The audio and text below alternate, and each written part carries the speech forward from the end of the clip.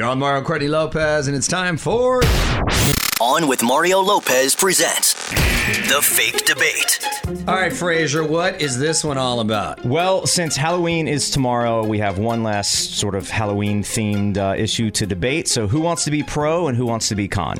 Honey, you were, I believe... I was pro last time, I think. So you want me to be pro this time? You I'll can be pro this time. Sounds good. All right. Your topic is pet costumes. Pet costumes, all right. Here we go. So 20 seconds pro. Mario, you're up.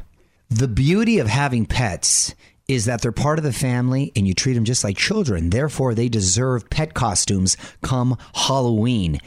It lifts their spirits. They make the most adorable pictures. People should embrace it. And you're servicing an industry that needs an injection right now. Courtney, you are against pet costumes. Ooh. I do agree with you that it brightens people's spirits. However, it paralyzes our dogs. And I feel that that's torture and abuse. And some animals don't like that. Animals are not meant to wear clothes. They were born with a coat. And that's the only clothes that they should wear. Thank you.